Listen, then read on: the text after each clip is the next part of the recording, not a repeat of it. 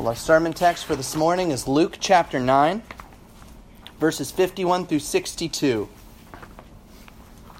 Luke chapter 9, verses 51 through 62.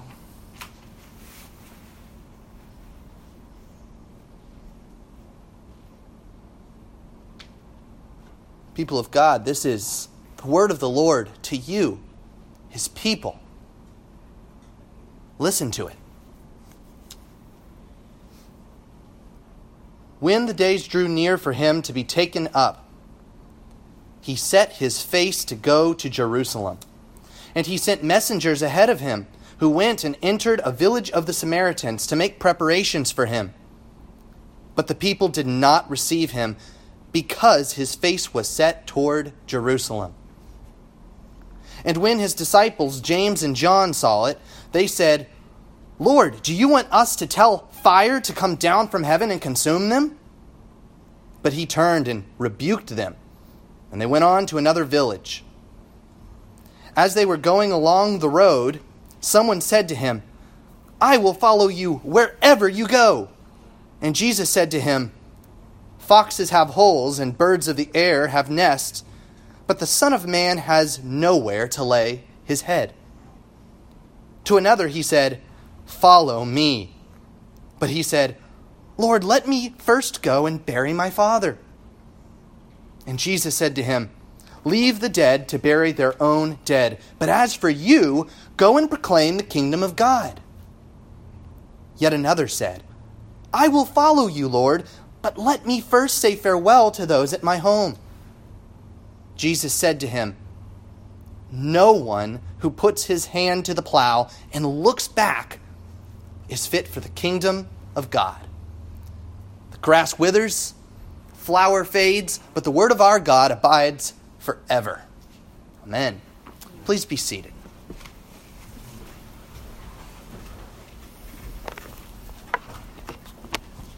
And let's pray. Heavenly Father, we ask your blessing upon the preaching of your word. We pray that we would have ears that are willing and able to hear. We pray that what we hear this morning would transform our journey all the way to glory. We ask this, trusting in the illuminating work of your Holy Spirit, and in the name of your Son, Jesus Christ. Amen. Well, we've reached a major turning point in the book of Luke. We could say this is a chapter heading, starting a brand new section, because we've been talking about Jesus' journey to Jerusalem. He's been hinting that he's headed there, but here's that moment where he actually starts the journey to his final destination. This is that moment where, plug the address into the GPS, start navigation, and Siri starts telling you how to get there. So we need to have that mindset as we go forward, because this is a long section. We're going to hear reminders that Jesus is on the road all the way to chapter 19.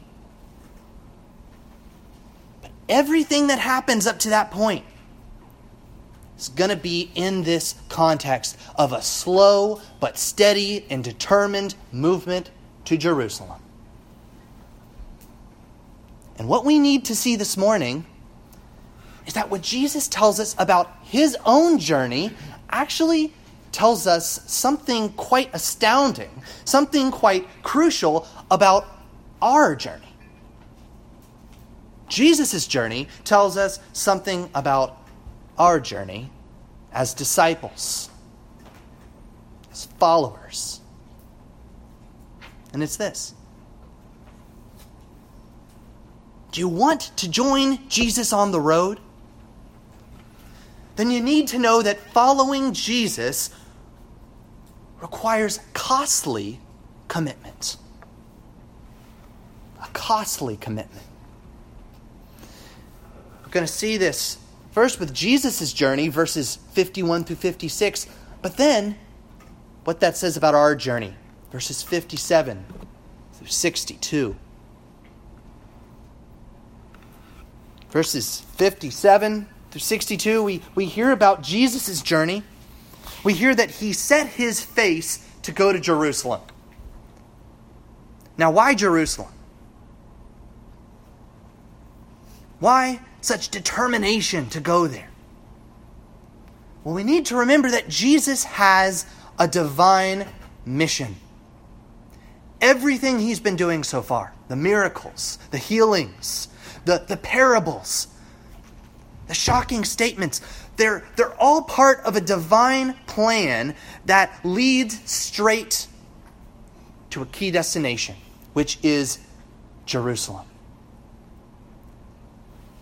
Luke wants us to realize, remember, all the way back to the first chapter, he's writing that we might have certainty concerning these things regarding Jesus Christ. And lest we fall into the thinking that everything that's been happening is just the random narrative of a guy in first century Judea. Lest we start to think that what's going to happen in Jerusalem is all just an accident, Luke says no. This is all going somewhere. It's all part of God's overarching plan. So what's on our Savior's mind as he begins his trek to Jerusalem? First, suffering. Jerusalem is a black hole. A black hole of rejection and misery for our Savior. It's the place where he is going to be delivered into the hands of men. He just told us that in our last passage. It's the place where he's going to suffer and die for our sins. It's a place of humiliation. But not only that, it is a place where Christ will begin to enter into his glory, his exaltation. Look back at verse 51 here in our passage this morning. It starts off, when the days drew near for him to be taken up. Now, mysterious words there. Interesting word. What is it talking about for him to be taken up? We're going to have to wait a while to see exactly what he means by that. But as those who have already been taught by the things of the gospel, we have a sense. This is his ascension to the right hand of the Father. So Jesus has his eyes fixed not only on the cross, but what's beyond the cross. The glory that is to come. His vindication. And his being seated at that place of honor. The right hand of the Father. He's focused on that glory that follows. And so as Jesus is headed to Jerusalem, as he starts trotting along that journey, I want us to see this, that he is like that servant of the Lord that we just read about in Isaiah chapter 50. What do we hear about that servant? We heard that he suffers humiliation from the people, and yet his face is set like flint on the purpose that God has given him. And he knows he will not be put to shame. That's the pattern of our Savior on his journey. Total commitment, costly commitment to our Father's mission. So that's Jesus' mission. Well, what's his journey going to be like on the way there? What's it going to be like all the way to chapter 19, all the way to Jerusalem? We get a snapshot here in verse 52, and it shouldn't be incredibly surprising at this point. It's going to look like rejection, like humiliation, suffering all along the way. Because Jesus sends his disciples straight south into Samaria. And if you're looking at a map, Jesus is up north, and if he wants to get to Jerusalem, the fastest way there is to go straight down through Samaria, and he'd get right there to Jerusalem.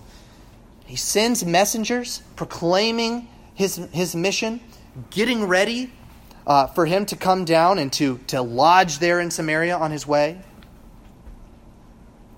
But verse 52, What's the first thing that happens when Jesus begins his journey? The people did not receive him because his face was set towards Jerusalem. We could talk about all the peripheral reasons for why this is the case. Samaritans and Jews don't have a good relationship. The Samaritans are absolutely opposed to the kind of worship going on in Jerusalem. They have another mountain that they worship on, Mount Gerizim. And so there's this whole history of tensions between the Jews and the Samaritans. But Luke points us to a deeper reason for this conflict. It's because Jesus' face is set to Jerusalem. He's receiving this rejection because of his costly commitment to the Father's will. So what's the first thing that happens? Jesus has barely started off, and he's already experiencing suffering for this commitment. This kind of suffering, this kind of rejection, it's just a bitter taste of what we're going to see time after time after time. All the way to Jerusalem, where we reach that very height of rejection.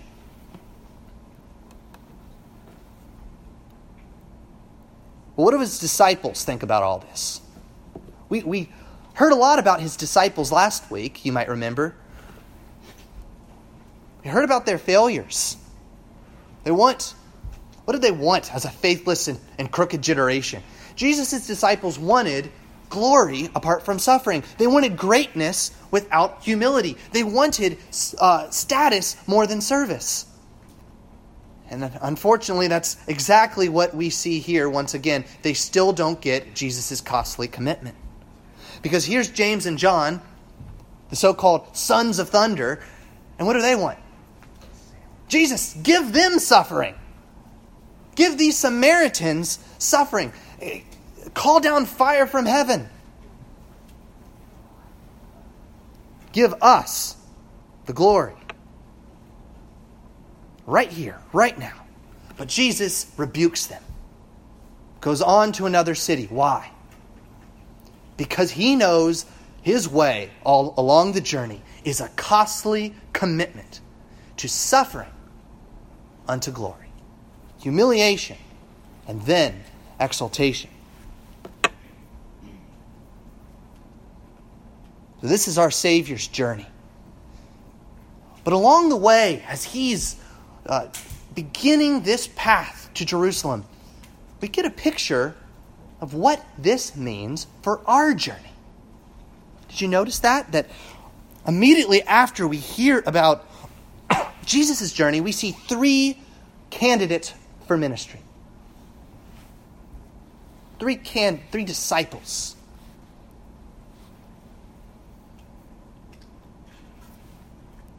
They raise this question: what is it like for a disciple to walk with Jesus? What does it look like for us to walk and follow him on that path of suffering unto glory? And here we hear difficult words.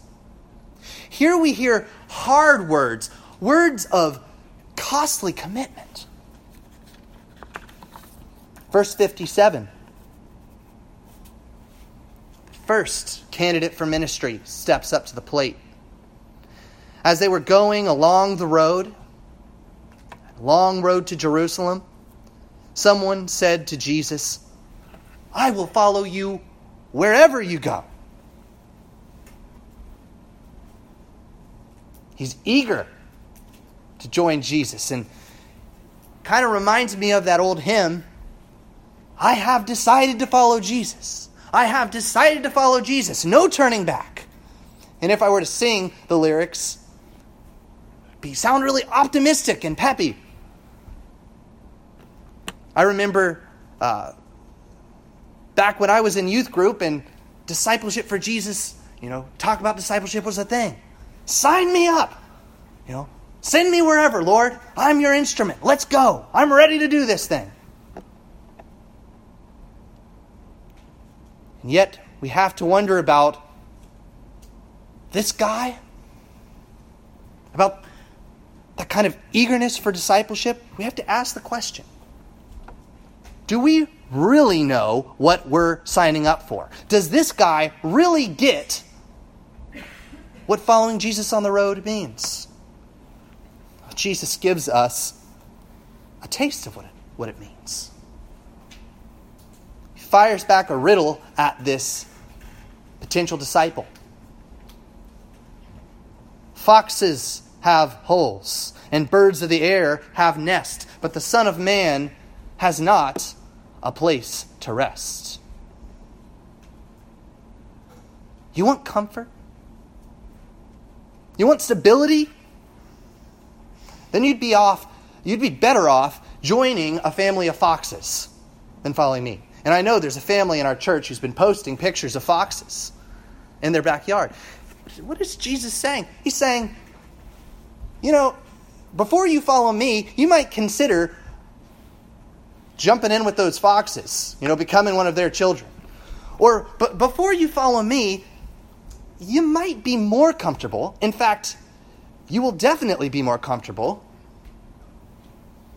joining some birds in their nest, chilling there. Because at least they have a place to chill.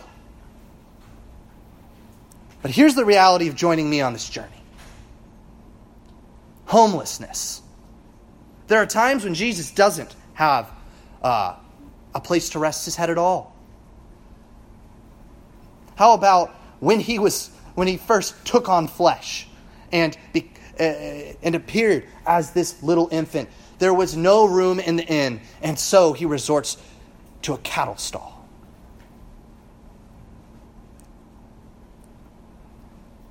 Rejection, bitter, strange persecution from people opposed to God's purpose. We just saw it with the Samaritans. Jesus says, if you want to follow me, you want to join me on this journey, you have to embrace a life of discomfort. Are we prepared to give up the comforts of life to follow Jesus? Are we prepared to give up our reputation? Brad mentioned this a few weeks ago, and the more I hear, the more I see in our world today, the more I think it matters to say it. Are you willing to be called a bigot? Are you willing to be called foolish because you take a stand on God's definition of marriage? Are you willing to embrace the total awkwardness of telling someone about Jesus? Maybe a stranger you've met. That's costly. It's a shot to the pride sometimes when you come up and say, can I tell you, do I have permission to tell you about a Savior who's changed my life? You say, get lost. I don't want any of this. What about our relationships? Are you willing to put your very relationships on the line for following Jesus? What happens when you finally find someone you fall head over heels for? Oh, you love their personality. You'd marry this person. But they're not a Christian. Are you willing to say no?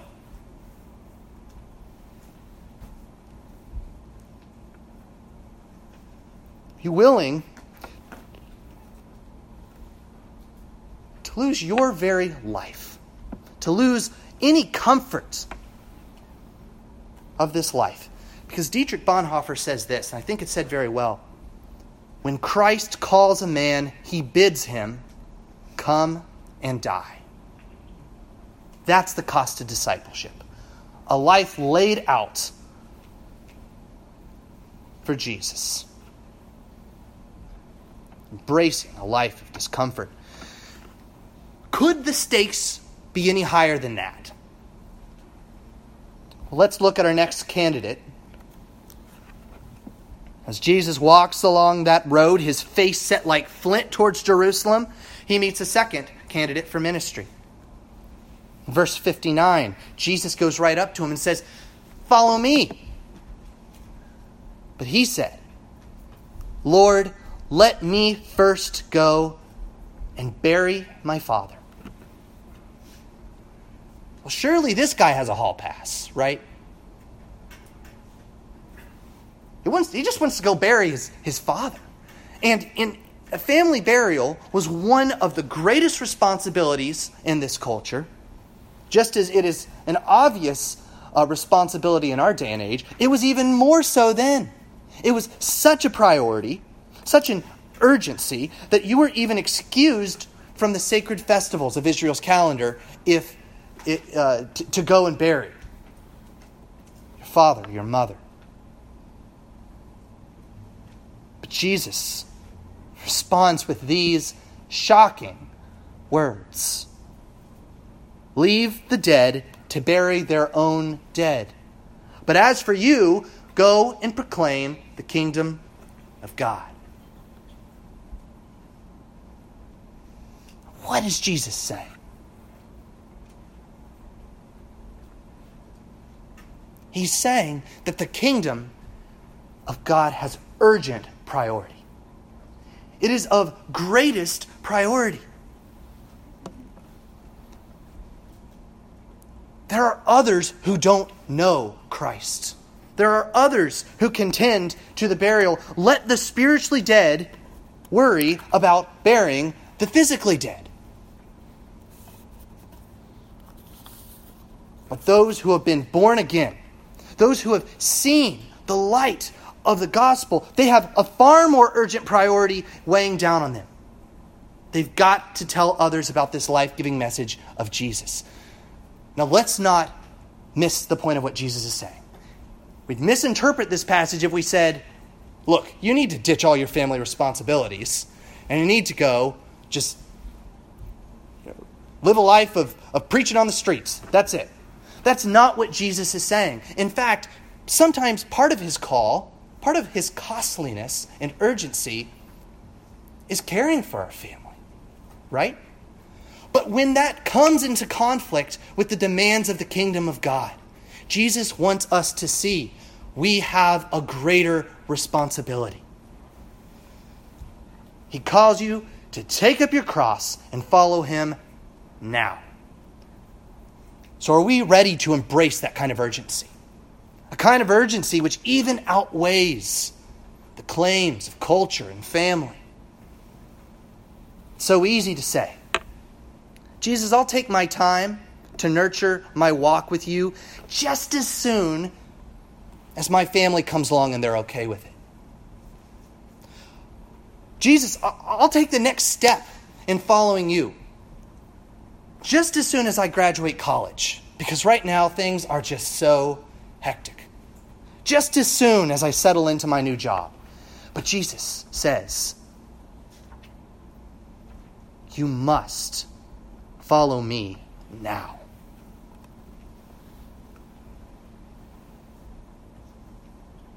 A life of discomfort, a life of urgency, costly living on the road with Jesus. Could it get any more costly than that? Let's look at our final candidate for discipleship, who meets Jesus along the road.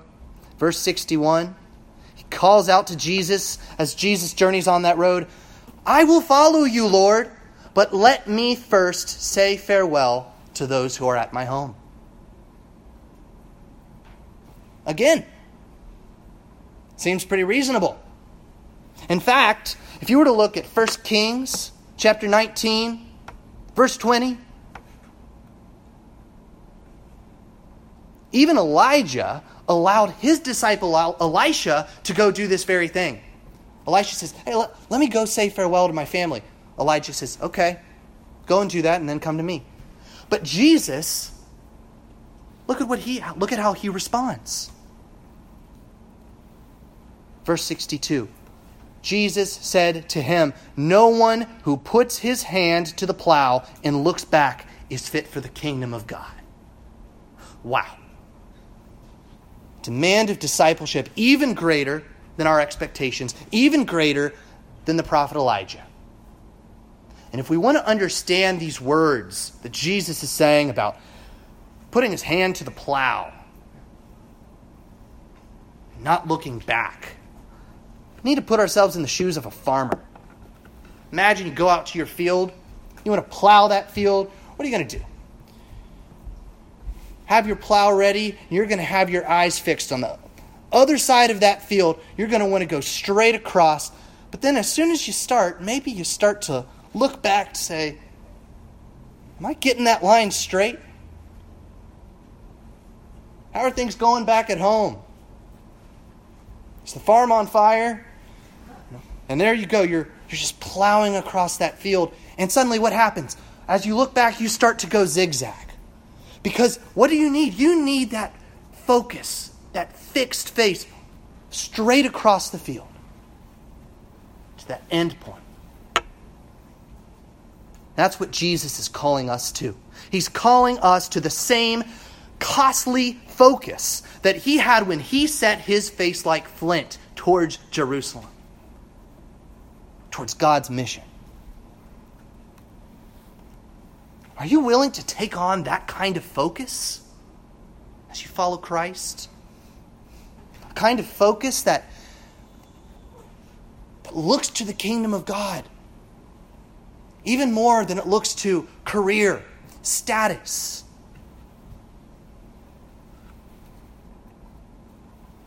Philippians 3:13 says this. This is the Apostle Paul speaking.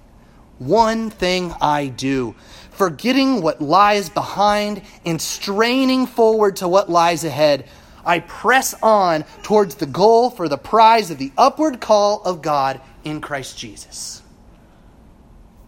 Forgetting what lies behind. Forgetting that sinful life we left. Forgetting those things that tied us down to earthly glory and pursuits. And straining forward to what lies ahead. Are we willing to adopt that kind of focus?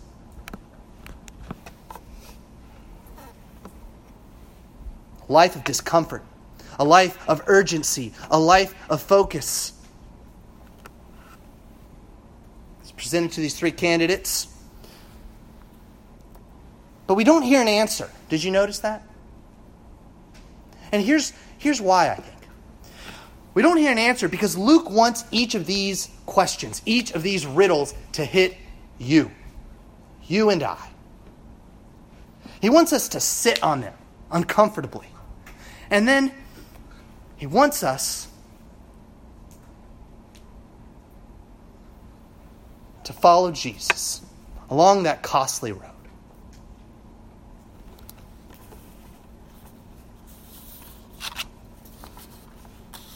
Brothers and sisters, Jesus gives you something far greater than all those things that you leave behind him. Far greater than the comforts, the pleasures of this life, far greater than the demands of culture, the expectations of the family, far greater than all those things that tie us down to earthly pursuit. What do we gain when we leave behind these things? We gain Christ Jesus himself. We gain the very one who gave up all those things for you. To forgive your sins. To give you salvation. To bring you all the way to glory. Brothers and sisters, following Christ Jesus is costly. But he is so worth it. Will you take up this call? Will you follow him this morning? Let's go to him in prayer.